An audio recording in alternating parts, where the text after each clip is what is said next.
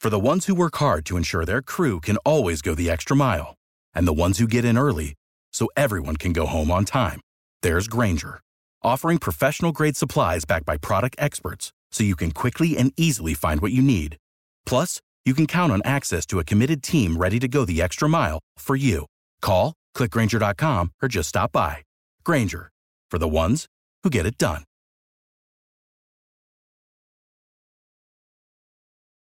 Every team, every topic, everywhere. This is Believe.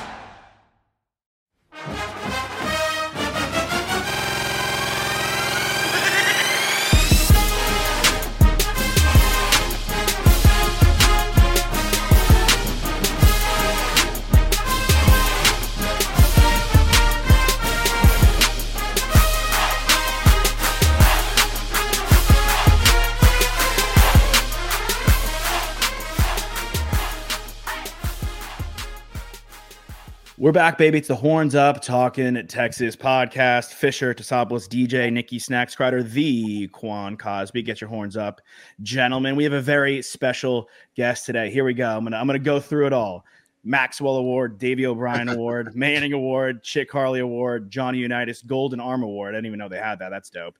Big 12 Offensive Player of the Year Award. He's the two-time. This was actually, honestly, Colt, my most, not to give it away who you are, but the most impressive, two-time Walter Camp Award winner, the only person to do it since Archie Griffin. Very cool. Also Archie Griffin Award winner, Fiesta Bowl MVP, Holiday Bowl MVP, Alamo Bowl MVP, Big 12 Freshman of the Year. His number is retired for the greatest university of all time, no dispute. I won't go through the records because we have to get to the interview itself. It may be the coolest part of his football career. He was the QB1 for the Quan Cosby, which is pretty dope for us. He's a father, career in the NFL, husband, great dude. Colt McCoy joining the show. Colt, welcome, my friend. Thank you, man. Thank you for having me on. This is awesome. What I need is I need y'all back in Texas. You need to go get Rachel, get the kiddos, get a cush job at the university, hang out in Austin, and we can go play some golf. So we need to work on that. He needs some golf buddies. I haven't, not playing this year. My body at this point in the season, like in Christmas, has never felt this good. Like, yeah. I mean, I'm getting out of bed kind of spry. Like, I'm feeling good. Do you think you're still in Arizona? Have you been golfing over there? Yeah. Golf. I mean, this is the golf mecca out here. Yeah. I mean, I say golfing. It's like you can slip in 30 minutes on the range while you're in between kid pickups and drop-offs. Throw a little podcast on, and then so playing golf like 18 holes, not very often, but it's just nice. Everywhere you look, it's golf courses. It makes you a little bit jealous with 4 kids, but I still get out there a little bit, and it's a lot of fun. It's not just golf courses; it's some of the best courses in the freaking country. So it's the golf. I love Scottsdale golf, man. Thank God Q's where he is, man. He would literally be there 24/7, hustling people for money. It's hard enough. I'm in the office now. I came in, they were like, "What are you doing here?" It's hard enough for them to get me in this office in Austin, let alone Scottsdale. They're screwed. I would never be there. Game over. Well, he needs some competition, Cole, because I'm not going to throw anybody under the bus, but there's other certain former players that he apparently beats up on. So he needs someone. He needs someone. A Ragpo, Griffin, DJ. They take some L's around it. I mean, none of those guys play professional baseball. That's true. That's true. Not even close. We saw you on PMT the other day talking Arch. And you've obviously been very involved, in the university that's I guess the beautiful thing about Texas. It's very welcoming to the alumni, and it's very welcoming and allows and wants people to stay involved. It wants people to stick and be a part of it. What have you thought about this, I guess, recruiting cycle, and thought about Sark and the culture that he's implemented this year? And there are any similarities you've seen between Sark and Mac Brown? Yeah, that's a great question. Yeah, I mean, obviously the landscape of college football has changed a bunch, right? Like just NIL and the portal and the transfers, and it just seems like everything is really pretty gray, not a whole lot of black and white. When we were in school, Quan had all the money. He didn't share. He comes. Yeah, truth. I knew this was going to be great. Truth comes out, baby. we got 1 meal a day from the NCAA, from school. I'm kidding. But I think Sark has done a really nice job. I mentioned this to somebody the other day. Like I said, Harbaugh and Sark have an edge. And my point is, like, those guys have coached in the NFL and coached at a high level in the NFL. And the NFL is a much more corporate world where, there's lots of transactions, there's lots of contracts, there's lots of, guys are on 1-year deals. Some guys are on, longer deals. But you're really across the board outside of 3 or 4 players. Everybody's on a 1-year contract in the NFL. Mm-hmm. And now that seems to be the case in college football, right? And so from my take, outside looking in, like I feel like Harbaugh and Sark, this is right up their alley. They've experienced this. They know this. I want these and these and these players, and I'm going to coach the team, and we're gonna do it right. And the alumni have stepped in. The collective has done a really, really nice job, and Sark's able to put his staff together and coach and recruit and do what he does best and not have to worry about it. And I think Harbaugh is the same way because they know the game and they know what it's gearing towards. It's gearing towards the NFL, right? And I think that Texas, we sort of got lucky with that, looking back, right? And I think Sark has done a phenomenal job of building a team, building a culture. The difference between us this year and last year is that we've won the close games and we've won the games that we're supposed to win. And, we had a few conference games at Houston, BYU at home, where it's you get up big and then you're like, it's a nail biter at the end, but teams figure out to win those games. And then all of a sudden, playing at Iowa State, playing Texas Tech, playing Oklahoma State, you can see our team just peaking at the right time. And, for me, I haven't been around the program that much. I'm out here in Arizona. I've been in the NFL for a long time. This by far has been the most fun team to watch from afar. And, I'm excited about the Sugar Bowl just like everybody else. Yeah, absolutely. I mean, honestly, I think Quan, you even said this is the most fun team we've had. And I don't think it's a hot take since you guys were suiting up, and you bring it, and it's something we discuss on our show, winning these close games. And I'm glad you threw the games after, because it's not like we won these close games and those other games continue to stay close and we continue to play in nail biters and eventually unraveled and let it catch up to us. We played in those nail biters. We learned from our mistakes. I saw an article today talking about how Sark adjusts and his in-game adjustments and his week-to-week adjustments and his ability. We were watching a game, against the Red Raiders, Oklahoma State Cowboys, and they did a trick play, and one of the guys I was standing next to, he's like, "Aren't you worried that they're not saving that?" Because we were up. Aren't you worried we're not saving that? Against Washington if we make it to the playoffs? I'm like, you haven't been watching, bro. You don't understand. He has one of these every week. This is his MO. He comes ready to play with new stuff every damn week. And it's really great to see us not only win the nail biters, but after we play those nail biters, get in there and take care of business. And I think, Quan has said, and I'd love to hear from you, Colt, how important it was for when you guys needed to show up and put a stamp on a game and really show the nation what you guys meant. You guys delivered on that. And that really is a team that's ready to be a championship caliber team. What have you seen with these guys that reminds you of y'all's team that got there? Mm-hmm. Well, I think we were fortunate that, by the time Quan and I got to school, they had won 10 games a year for 10 years. Right? The expectation was there was a standard. You showed up and you worked and you didn't want to let anybody down. You didn't want to let your teammates down, the school down, the coaches. It was this. It didn't matter.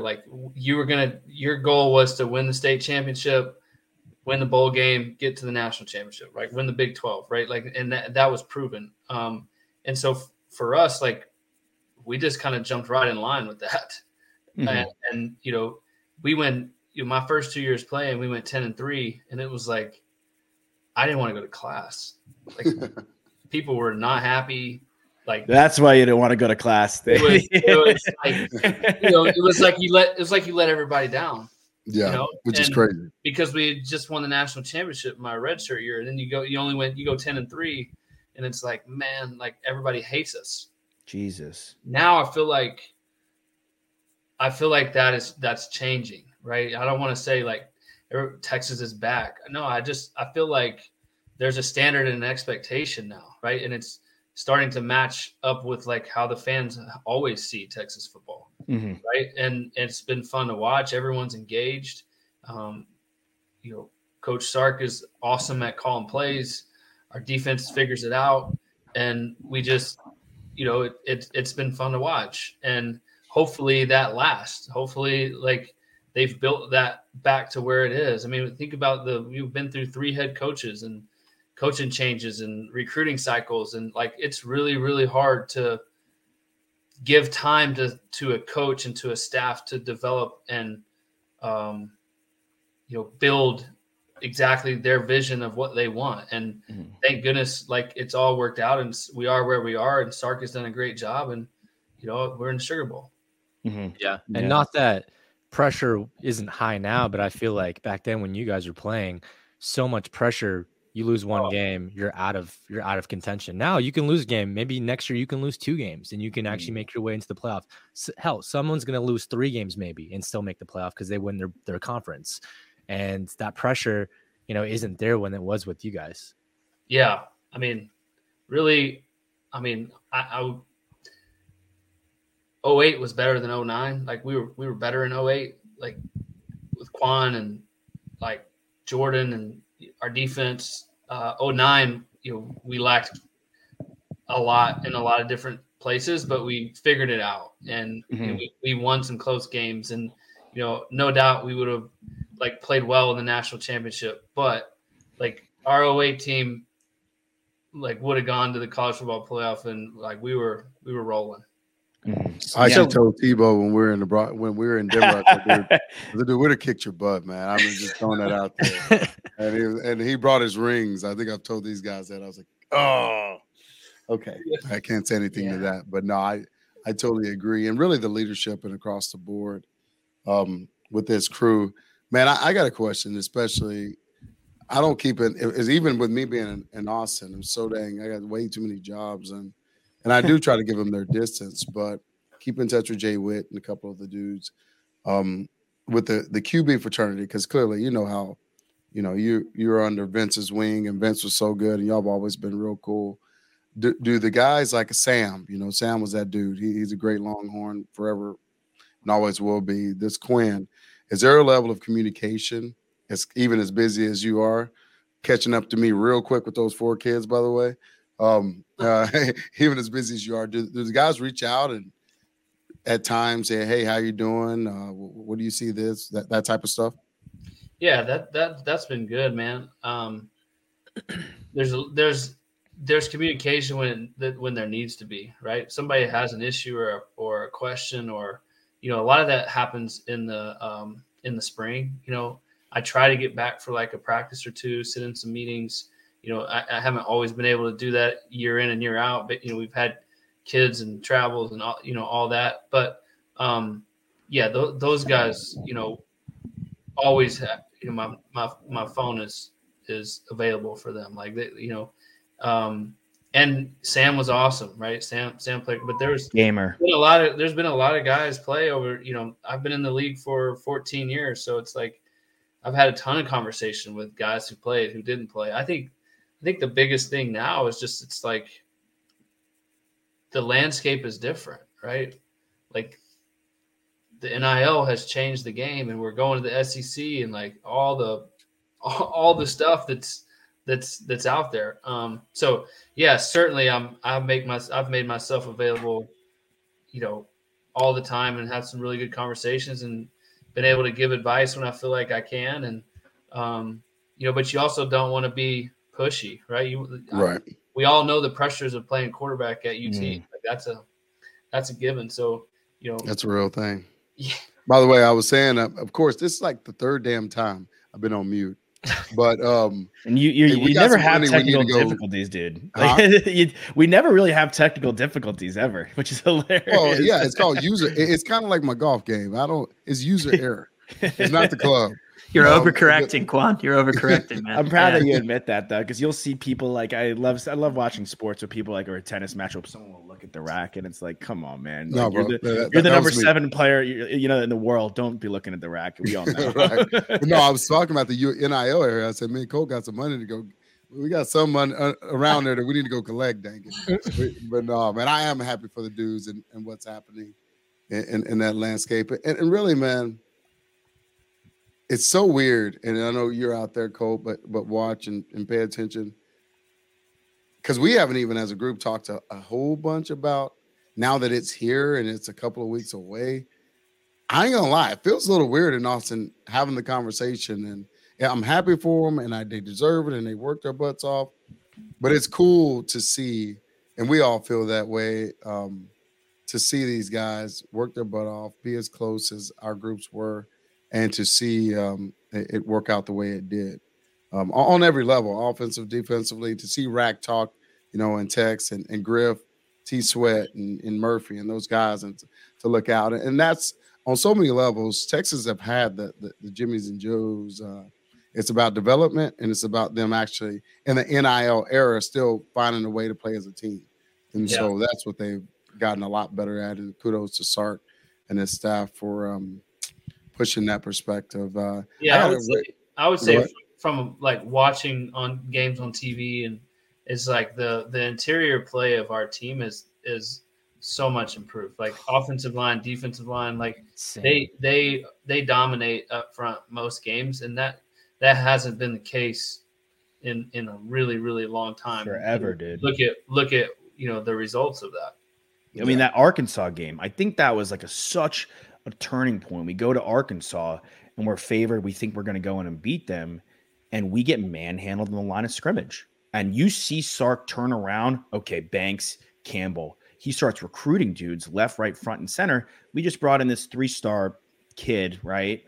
From this D. Hey, don't hate on the 3 stars, bro. No, that's why I don't hate on the 3-star. That's why I threw in Colt. Because here's why I don't hate on the 3-stars, because Tavondre Sweat, 3-star, Colt, 3-star, Murphy, 3-star. You have Jalen Ford is a 3-star. Like some of our best players, Burke, 3-star. Like it doesn't. Well, let's be real. The majority of Washington, who's in the playoff, who's undefeated, are 3-stars. What does it matter? Like it matters about development. That doesn't matter. It doesn't matter. It matters about development. Like, and that's what we're doing that. And like, you saw that in A&M, they got all these 5-stars. Where are they now? Coach is gone and they're all gone. But I think he saw that in the trenches, and we completely fixed the trenches.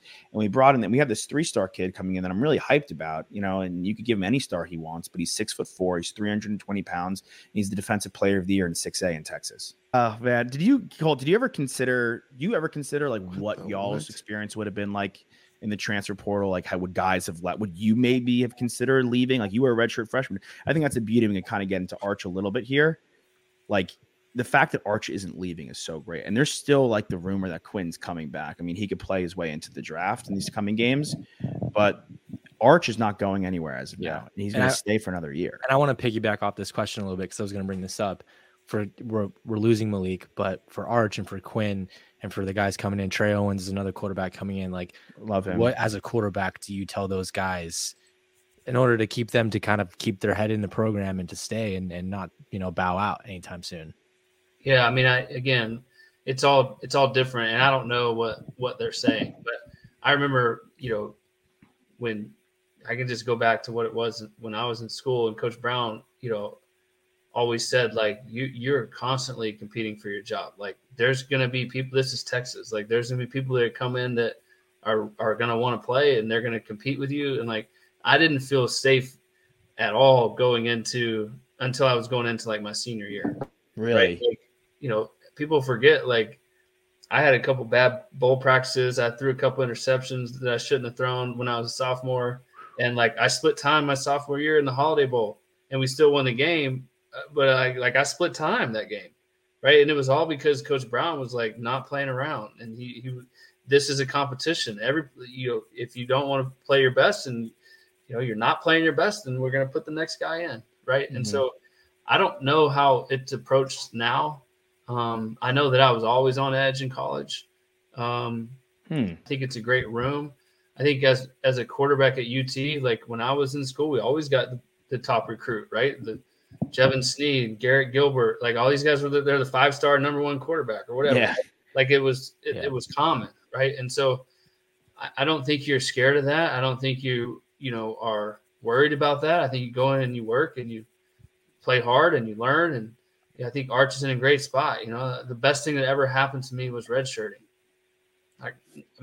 I needed it bad. Like Arch is so much more mature and physically and mentally. Like he's been around the game his whole life. Like he's ready. I think, but I think you'll see much benefit from the redshirt year for him. And I know for me that was the case. Like without the redshirt year, who knows what happens. I needed to get. I grew a couple inches. Like I hit a growth spurt. I had a front row seat to watching Vince Young lead, our team to the national championship, right? Like it was such a learning year, and it was invaluable. So I think that Texas, as far as the quarterback position, whether Quinn comes back or not, we're in great shape, right? Quinn's played phenomenal this year. You look at how he played last year to what he's done this year, like it's just an overall grasp of Sark's offense. I think it's maturity, it's footwork and accuracy. Those things fall into place the more you feel comfortable with what you're doing. And it's night and day how he's played. And it's been really fun to watch. Yeah, I'm tired. Dude, I got actually a random question. Now that I'm back online, I think it's the freaking weather. I don't know, but so not about the decision, because clearly the decision's made. I'm really fired up for our next year's schedule in the SEC, all that stuff. But I was in Destin, Florida when all this happened. And I want to know your initial thought when you heard about the move to the SEC. Because I ain't going to lie, I pouted a little bit. I was like, we're in the Big 12. We played in the Big 12. I was a little weirded out by it. Now I'm fired up because where realignment is, going to the 12-team playoff, and what the residual effects after the move. But what was your initial thoughts when you heard that? Because I just didn't think we'd kind of hear it in our lifetime, but it is what it is. Yeah. Well, I think first of all, I think Texas was ahead of the game, right? Kind of seeing what was going to happen to college football and being ready to make that move. Like I personally, I kind of thought we'd go to the Big Ten. That's what I had kind of had my mind on. But the landscape of college football is adjusting, and it's adjusting quick. Like I mean, very quick. And so the way that we were able to work out the contract and the details and the date and the time when we're going to move to the SEC, I think again Texas was ahead of the curve, and we're in a position now, and I think it's awesome, right? Yeah, great football. You see where college football is at now, and like you guys mentioned, you might slip up once or twice and still have an opportunity to sneak in the college football playoffs because of the competition, because of the level of play, all those things. Or you might slip up no time. Sorry, T, I'll kick to you in a sec. But you might slip up no times, like Florida State, and still not get in, which I think would be a big worry of mine with the way the Big 12 is trending, to be honest. With the way the football is trending in the Big 12 versus the SEC versus the Big 10, and heck, even look how the Pac-12 was featured this year, and no one watches their games. That is poorly televised television. The way the Big 12 was trending, I think that could have been they could have been the ACC. We could have gone one more year, beating the crap out of the Big 12, and then I'm not with the 12-team playoff. We're not going to get left out, but I think the way that it was going to be discussed was going to start being like the ACC. I really think that the caliber of play was nowhere near the SEC and the Big 10. That's what you said. But what were you going to say, T? Well, I would just throw on to that. I think Dion and Colorado rejoining the Big 12 changes the scope of the Big 12 and how they're going to be talked about and considered in the next few years, while the SEC and Big 10 remain, I think, the two powerhouses at the top. But unless he keep winning 4 games, let's be real. Right. But he recruited on the line too. He's second in recruits that they brought in the transfer portal. Doesn't guarantee that those guys are going to play and be great, but it does bring talented football players in the locker room. I keep going back though, because we're so excited. All 4 of us are, Colt, about where we've come this season. And Sark has talked on and on and on again about, it's not what we say about the culture. It's about doing it. It's about going through it. It's about winning those close games after losing those close games, right? It's then about stepping up when the limelight is on you and dominating game, like Josh was talking about earlier. And you talked about when Quan and you got to the program, the winning culture had already been established, right? But what was it from year to year that kept that culture? If there's anything that stood out to you guys, because I think, we're heading into the SEC next year, presents new challenges. We might lose Quinn. We're certainly losing some players on the offensive side. I expect that A.D. Mitchell, Xavier Worthy, maybe JT, Jatavian Sanders will all be, picked in the NFL draft amongst numerous other players as well.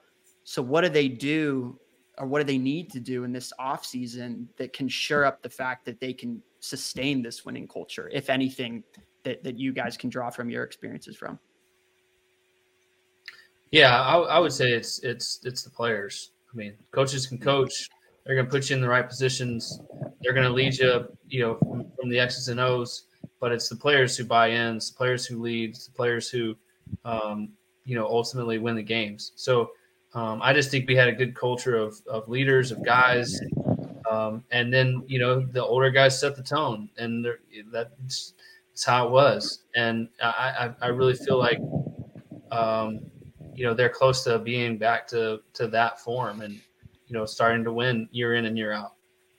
I agree. And I even read a quote, and I suck at following recruiting, but it was a linebacker that we flipped from A&M. Yeah, Ty Anthony Smith. And what's his name again? Ty Anthony Smith. So Ty Anthony Smith said that in a nutshell. He said, man, I just, I was set over here, but the more I visit and the more I watch Texas, not only are they trending in the right direction, but the culture's following it. And so ultimately what you're seeing in the close-knit groups and the way they like each other, and today's time, talk about it. Yeah, NIL is different. Realignment is different. Conference changes. But social media and communication is different. I mean, these kids are in each other's DMs. They're recruiting, each other. We had to host. You had to come here. We'd host you, and then it'd work itself out or not. No, dude, they're recruiting as much sometimes as their coaches. You see Stewart, he knows Cook pretty well. I mean, there's so many ways that they're communicating and letting guys know. I mean, as we all say, there's no better, mouthpiece than the guys in the program. And unfortunately, we went about 8 years of the guys in the program saying, pump the brakes. This place is not what you think it is, versus now, singing from the top of the mountain. So I think that's how you do it. And I think you do it in recruiting. Well, I think we went a few years of we just literally had a discussion about the stars that don't matter. And we went after that stuff. Now, very similar to Coach Brown. Coach Brown may not have been a first choice, but he was the right choice. Sark may not have been a first choice, but he was the right choice. And I think we're doing that from a player standpoint too. You talk about two-way boys on here. We're two-way, and I get it all the time. How in the world did you get recruited to Texas going to a two-way school? Coach, I'm sure you do the same. But Coach Brown, he would always get the best fits and the things that he was looking for in players, and that's why Colt, we're a part of one of the winningest 4 years span of Texas history, because it was the right fit, it was the right coach, it was the right leadership, and just all those things were aligned for us. So I think that's how they continue to do it. And Q, you hit the nail right in the head. I mean, I saw on Instagram that Xavier Philosome, who flipped from Florida over to Texas, the 5-star safety, he was on Instagram Live, and then Colin Simmons joined him. And they're just going back and forth, getting all pumped up, and they're saying together, like, if you want to win, come to Texas. And then Xavier said, are you going to be in early enrollee this year? He goes, oh, yeah, I'll see you there. And so, like, they're already excited, like, getting this relationship going before they even met and been on campus.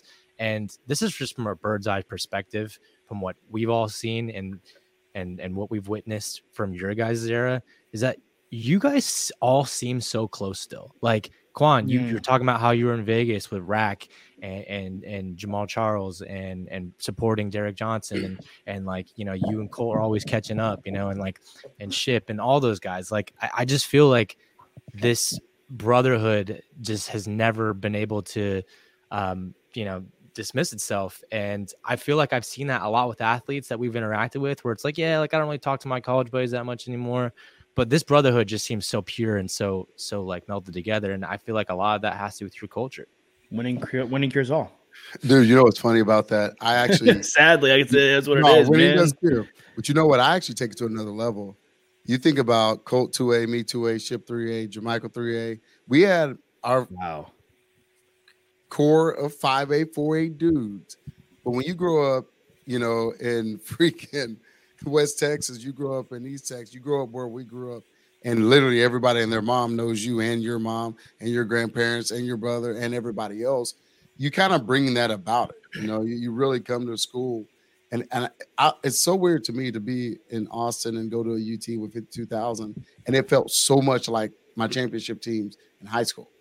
And it really did. And the level that you support each other, get to know each other. Coach Brown did some cool things to help in that, because it's all kinds of things getting pulled at you. But Thanksgiving games, talking about what you're grateful for. Typically, it was guys saying for that guy, that guy, that guy, wow. And all the above. So I think you see a lot more of that. Sark and his staff is very intentional.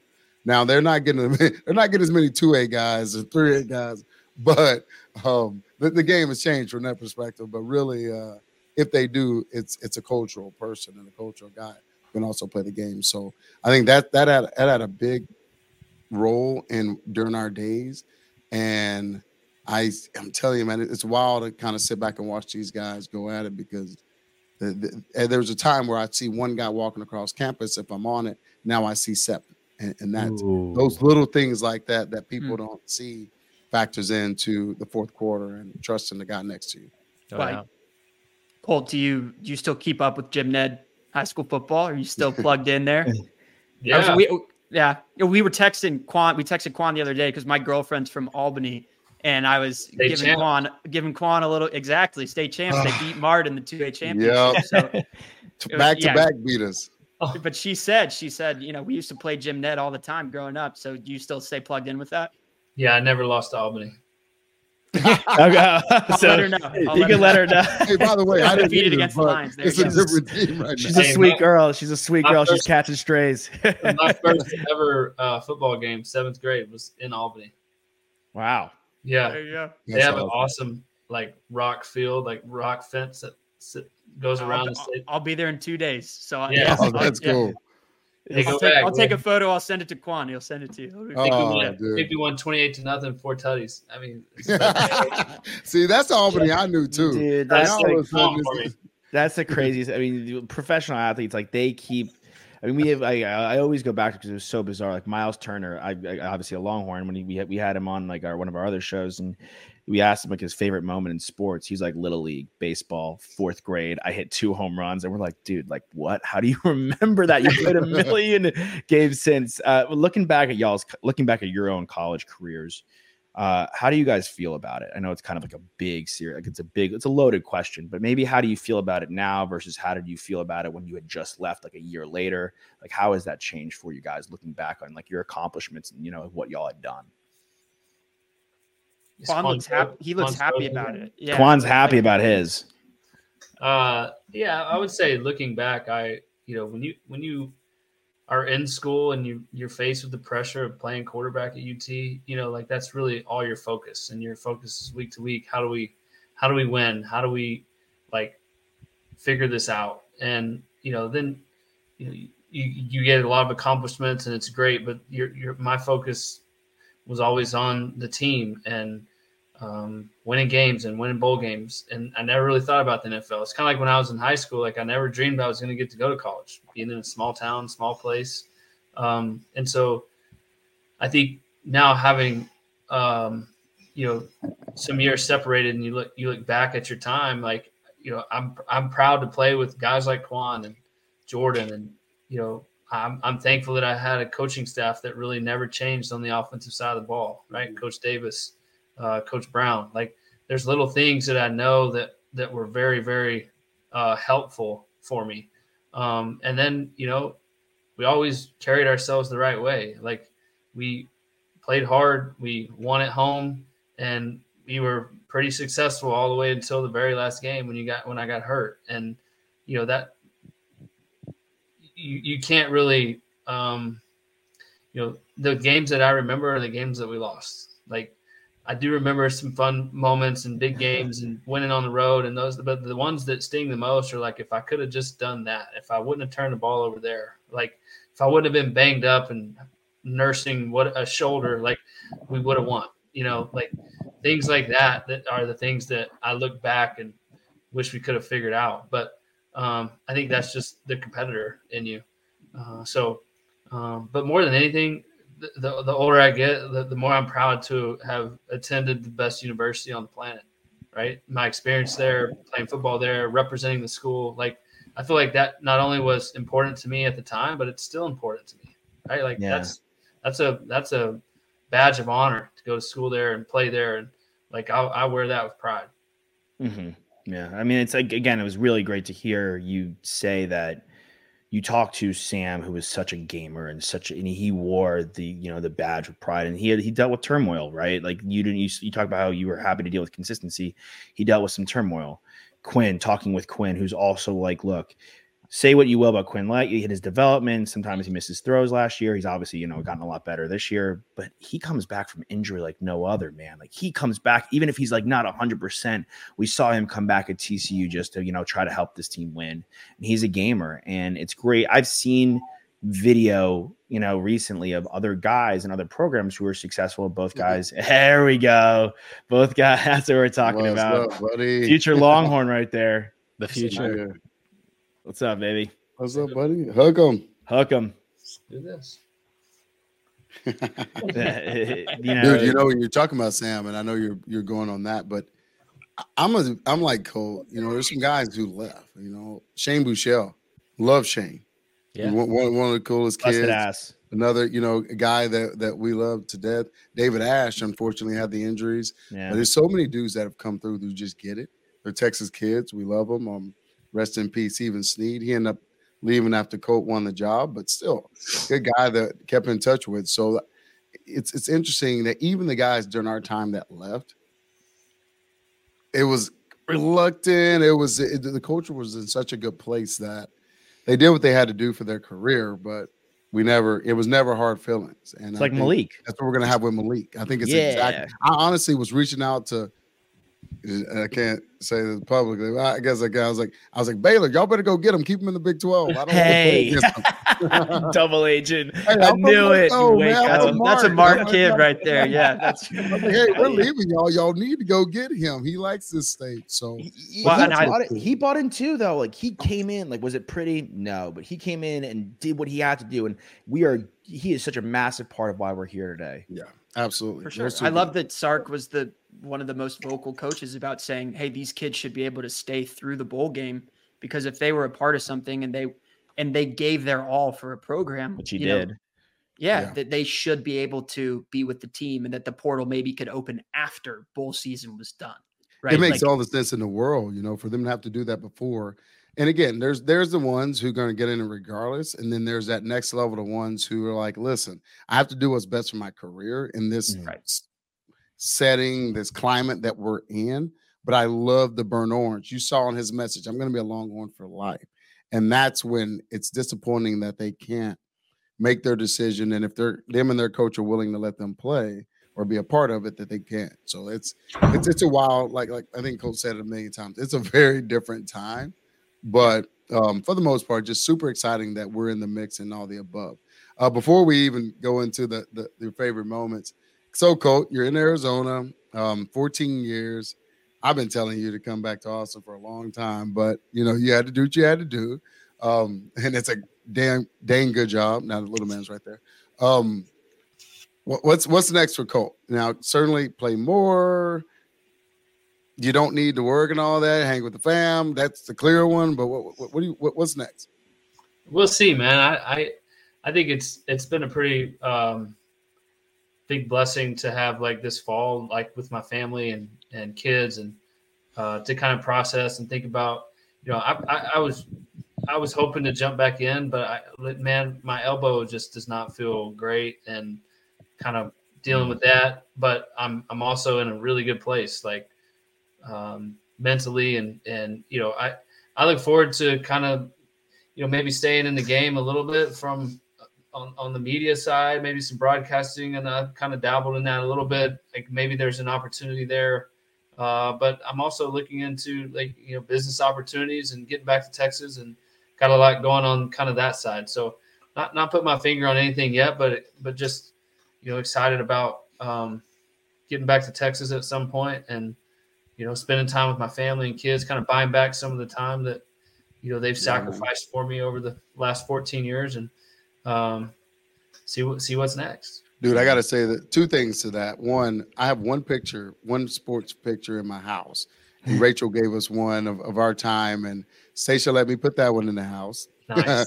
Other than that, in full transparency, when I heard about all of it, clearly I shot you a text, but I dealt with that, man. You're going to workouts. You're doing this. Having a family with 4 kids, and this is what a lot of people don't know, man. You're having these workouts. You're having to relocate. I always want your career to go as far and for as long as it was, but as a friend, I was like, golly, I hope you don't take half of these jobs. Yeah. And because it's a dude, your family's there and you're enjoying that time. I actually played on 2 teams where my family was in Texas and it sucked. And so I'm super pumped that you got to chill with the crew, and I know Rachel and the little ones appreciated that. Yeah, no, it's been great. Again, I have lots of opportunities, lots of calls. I just, at the end of the day, like, just, my elbow didn't feel great.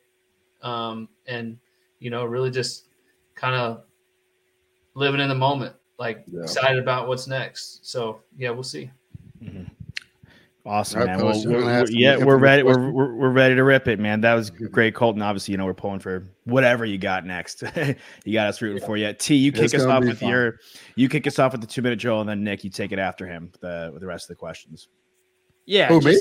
No, T. Oh, Toss, right? Not Q. Sorry, not you. Thank God. Nikki's got him ready to rip, but Toss has a first one. Yeah, right. I just wanted to. I mean, you played, 2 years in Arizona with Cliff, and I was just going through your NFL career. This is just as an aside. There's so many Big 12 guys that were on rosters with you. I imagine some of those conversations were a lot of fun, whether they were in the quarterback room or elsewhere. Crabtree, I'm sure he talked some crap to you. I mean, how about Brandon, who you probably you played with and against, right? Yeah. That I can imagine was a lot of fun. John, between y'all 2 guys, is there something that we don't know about Kyler Murray that you feel like people should know? Because, as Texas fans, obviously he tormented us playing at OU, but he's a young guy who catches a ton of flack from the national media. And I didn't know if there's something that people miss being in the locker room with him. And obviously he's a tremendous talent, but I don't know. Just wanted to throw that to you. He is a ridiculous athlete, right? Like, just like fun to watch, because it's like I'll never be able to do that. kind of the same feeling I had like watching Vince Young for a year as a redshirt freshman. Like, I'll never be able to do that. Like, I got to figure out what my strengths are, but I won't ever. It won't ever look like that.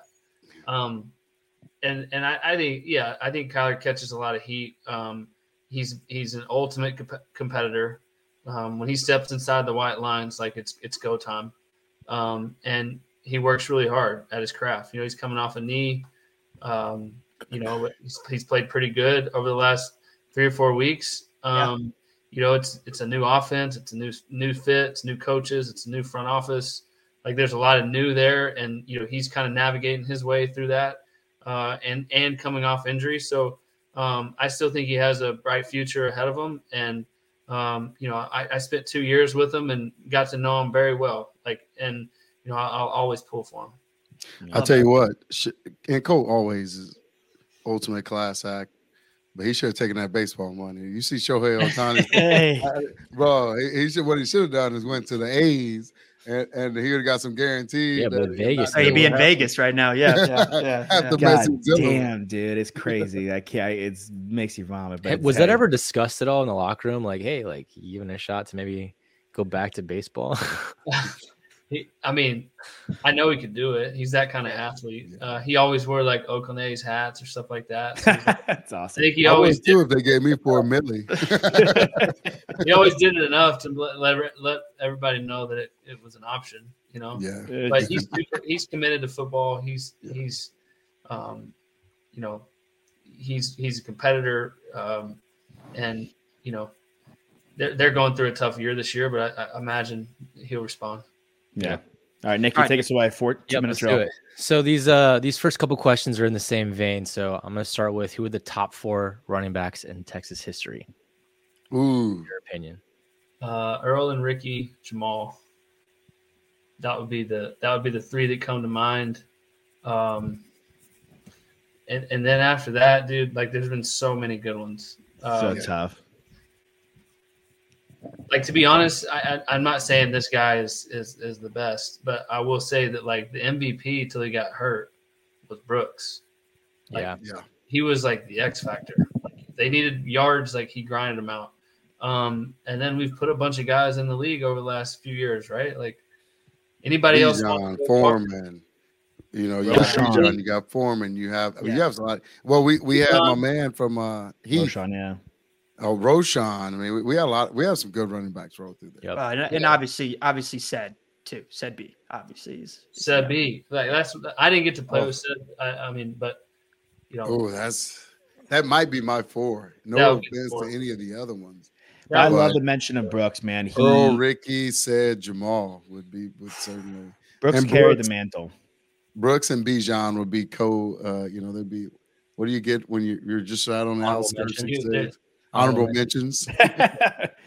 Yeah. All right, who's your Mount Rushmore of Texas players? I'm throwing you hard ones. So 4 Mount Rushmore of your Texas players. Oh my gosh! Like, in my time or just like forever? Just like all time. I mean, again, you gotta put like Earl and Ricky in there. The Heisman's. You know, you gotta put Vince. I'm talking like all skill guys, but there's always big guys. Street. I mean, there's so many dudes. Street never lost a game. I was talking to Metcalf this morning, and he was like, "Oh, great dude. Metcalf's awesome, dude. Yeah. Humble answer, I'll say the least. There's a lot of guys, man. All right, I'll start throwing some easier questions at you. Who's your funniest teammate? At UT? At Texas?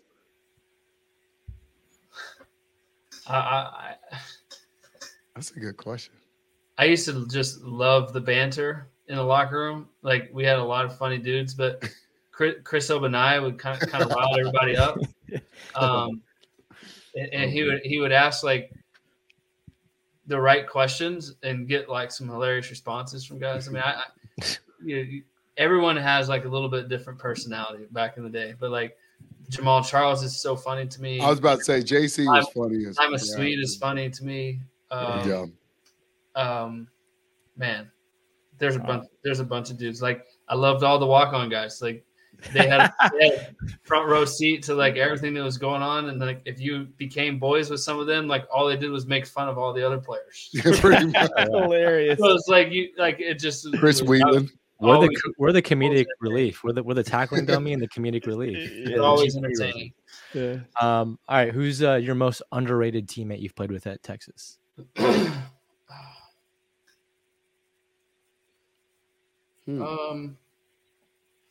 I would say, you know, the guys that I played with, you know, my last 2 years, the offensive line guys from like Chris Paul and Charlie Tanner, Adam Ulatowski. I was thinking of Yuli. The first thing that popped in guys, like, you know, they're skinnier than me now, and somehow they played, you know, college football in the trenches, right? And you know, we weren't ever just like extremely dominant up front, but we held our own literally every week. And a big reason was, you know, those guys were smart. They used their leverage right.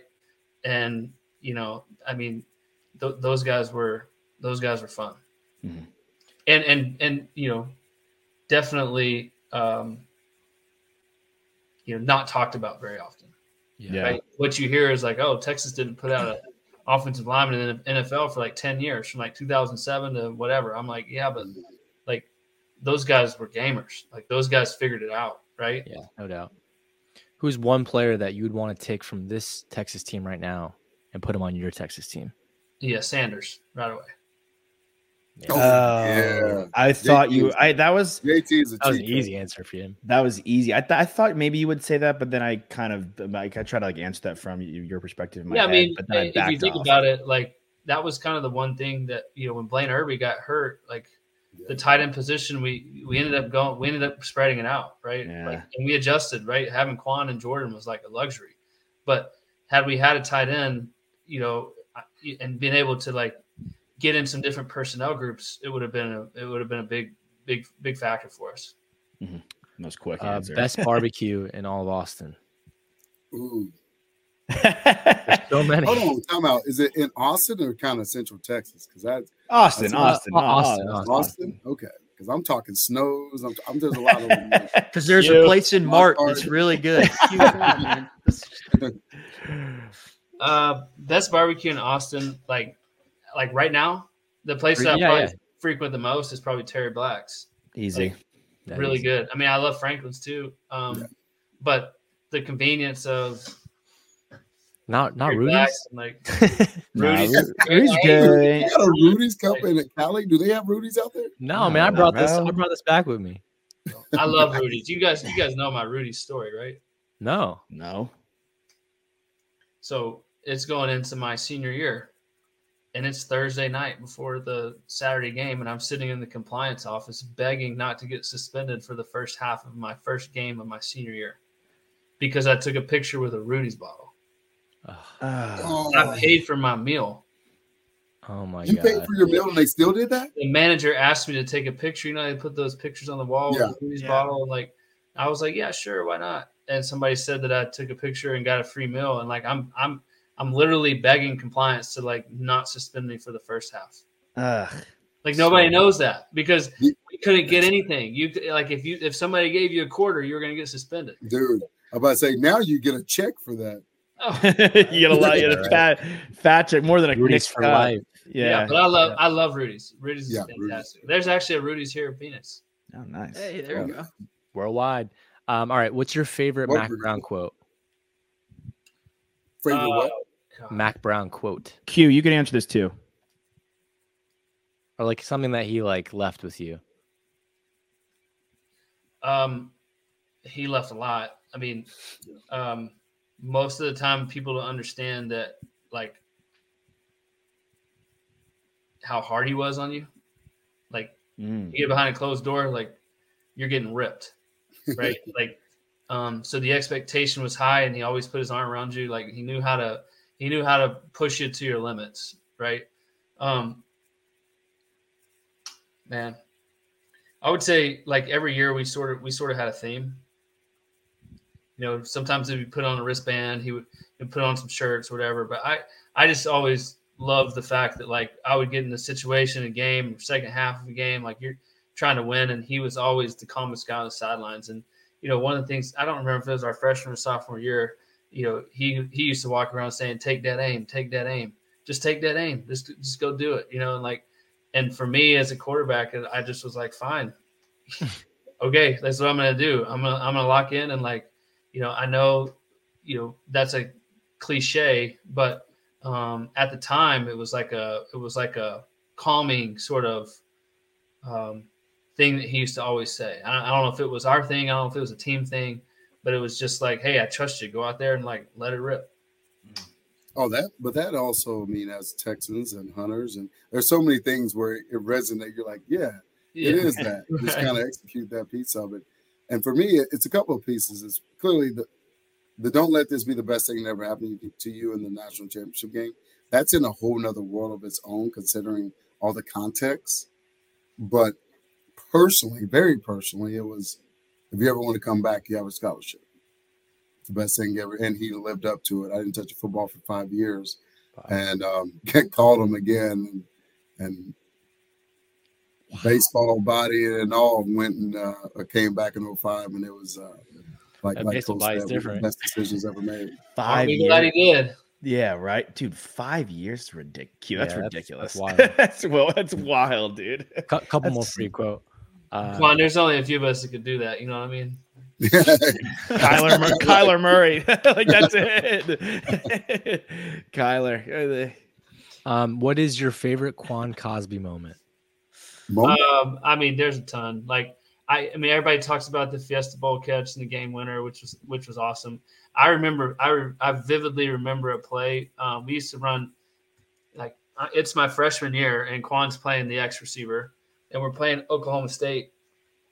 We ran this. We have this play called Menu 2, which was a glance backside by Quan for single high looks.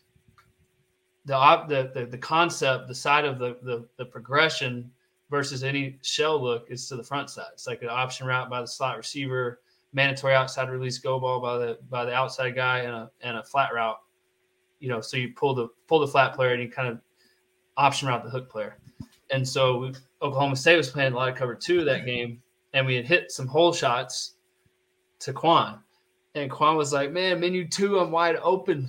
And I'm like, dude, it's cover 2. He's like, throw it. There's a big hole right there. So sure enough, we call menu 2, Tampa 2 look. And I just try to hold the hook player with my eyes, and I fire back and I throw the glance. He's wide open. He catches it. I kid you not. Like, big play in the game. I come off the sidelines, and Coach Davis is like, put the headsets on. And so I'm like, it's cover 2. We don't throw the glance backside. Right? And I'm like, hey, like, we can talk about this after the game. I'll tell you what happened. Quan and Jordan were special to play with because they, there was routes on paper, and then there was routes that got open, right? Yeah. And they always understood how to get open. And that's an art, and it was fun. Small town thing too. And the ship was receiver, but playing quarterback and just trying your best to be on the same page as Colt and the way we played. And I will say, as an old man, kind of armchair guy now, I was like, we got a lot of Madden players, they're great players, but they don't know the game like I feel like we did in our time. And so you can make truly not in game. You can make series adjustments, and we did. And we go off and be like, listen, he's playing this. And it was so dang fun being able to do that and move to the Y, move to the X, move to the Z. So, no, right on. I remember when I laughed when you said that because I knew exactly what was coming up. Hearing y'all's context of like Colt being a freshman and Quan coming back after not touching a football for 5 years and being the older man, like I'm sure there's years. Colt's a freshman and I'm 23. I had to listen to him. I had no choice. Colt, we got one more for you, but first, Quan, what is your favorite Colt McCoy memory? Oh man, like you said, we have so many times. It was really for me actually. I grew up in a small town, so. There's 2 of them. One, it was driving to Waco, his now amazing wife, and dropping him off in Baylor because she's a Baylor girl, and my little daughter and hanging out. That was always cool because now that they have 4 kiddos, phenomenal family, that is off the field. That was pretty fun, and talking ball and getting on the same page. But really for me, it was him winning the job. I mean, Colt's humble about it, but it wasn't. I mean, he was up against a 5-star dude who had every fraction of the tools of a 5-star dude, but he worked his butt off to win the job, and the rest is history. So it was all the way back. And then I came back the second time in the same class, Lamar, all the above. So yeah, those are easy for me. The football piece of it, we worked hard enough, and that was icing on the cake. But, yeah, that's right. The rest of it was really what it was about. This is the last question, Colt. Every guest gets this who comes on our show. What is your favorite memory as a Texas Longhorn? Oh, man. Playing or just anything, dude. It could be you now as a fan and anything. You're Longhorn for life. Yeah, right. Oh, man. My favorite memory as a Texas Longhorn.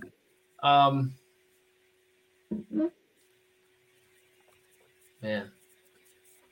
I would say just like, taking so much pride in like winning home games and like performing and all that, like, my senior year, like last game of the year, there's chances to like break records and throw for crazy amounts of yards. I think we might've been playing Kansas, and I think, Coach Brown pulls me off the field like randomly, like late in the game, and like in the middle of a drive, and just sits there and lets like me get a standing ovation. Wow. And I like, you're so locked in, like one of the things I always did as a player is I would come on the field and I would, pregame right before kickoff, I would just kind of look around. I would look everywhere, like all over, like stadium, fans, on the road, at home, and kind of just take a breath, try to take it in. And then that's it. Like you can't look at that anymore, right? Can't get caught up in anything. And so like that was the first time I ever in a game just like looked at the stadium and looked at the people and everybody's standing, we're winning and we're going to bowl game, like we're number one in the country, whatever we were. And it's like, man, like I felt a little bit sort of, I was so humbled, like felt a little bit awkward that like, I don't like this moment. Like you guys don't need to do this for me. But then that was it. I came off the field, shot the cannon. We won the game. And I just remember going back to my locker thinking like, dadgummit, like I'm never gonna do that again. Right. And that was a sweet deal that Coach Brown, I don't know if it was planned or not, but how it happened, that was pretty special. It's like Coach Brown had a sixth sense about all the right things. It was kind of wild. Yeah. It's like, dude, you did that at the perfect moment. How? What? You have kind of a lot of things to deal with too. But going back to the speech after the Natty, I'm like, huh? Your first national championship, that's what you said? And it was so right and so perfect. And so that's I mean, it's just that's something that I just, you know, as you asked me, I remember like there's a lot of big games played there, a lot of fun. I mean, dude, like awesome, but that one sticks out. Yeah, I mean it's crazy you say that, and then going back to like what we have going on now as a team, Sark putting Brooks back in the game, right? Yeah, in the Big 12 championship. That's like that it just reminds you of that, like the change in culture, a coach who cares about his players and knows and is not leaving a single stone unturned, is covering every inch of what he has to cover. That's what a leader of men really is. Colt, thank you so much for joining us. Absolute pleasure. As always, enjoy the holidays. Q, happy early birthday, Q. To you, man. We're birthday buddies. And thank you for joining. Always great to talk football with a former player. And we'll see you guys next time. Horns up, talking Merry Texas. Christmas to y'all. Colt, best to the crew. Merry Christmas. Tell them hello. We'll do. That's it, baby. Horns up, talking Texas podcast. Let's get a win, man. Let's get a win. Let's get a natty, baby. Fisher to Southwest, DJ, Nikki Snacks Crider, the Quan Cosby, and number 12, Colt McCoy. We'll see you guys next time.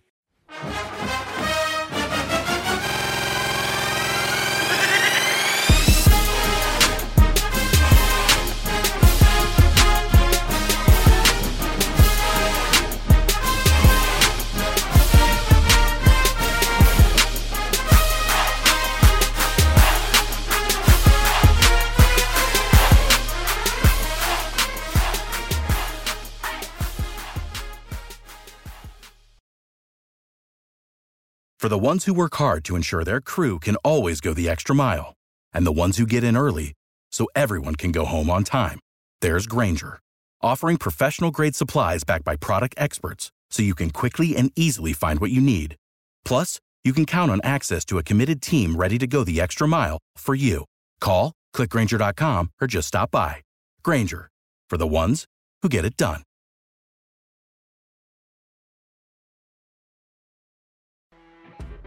You know when you're listening to a true crime story that has an unbelievable plot twist that makes you stop in your tracks? That's what our podcast, People Are the Worst, brings you with each episode. I'm Rachel. And I'm Rebecca. We're identical twins who love true crime cases that make you say, didn't see that coming, and we hate the people responsible for them. Listen to People Are the Worst now on Apple, Spotify, or wherever you get your podcasts.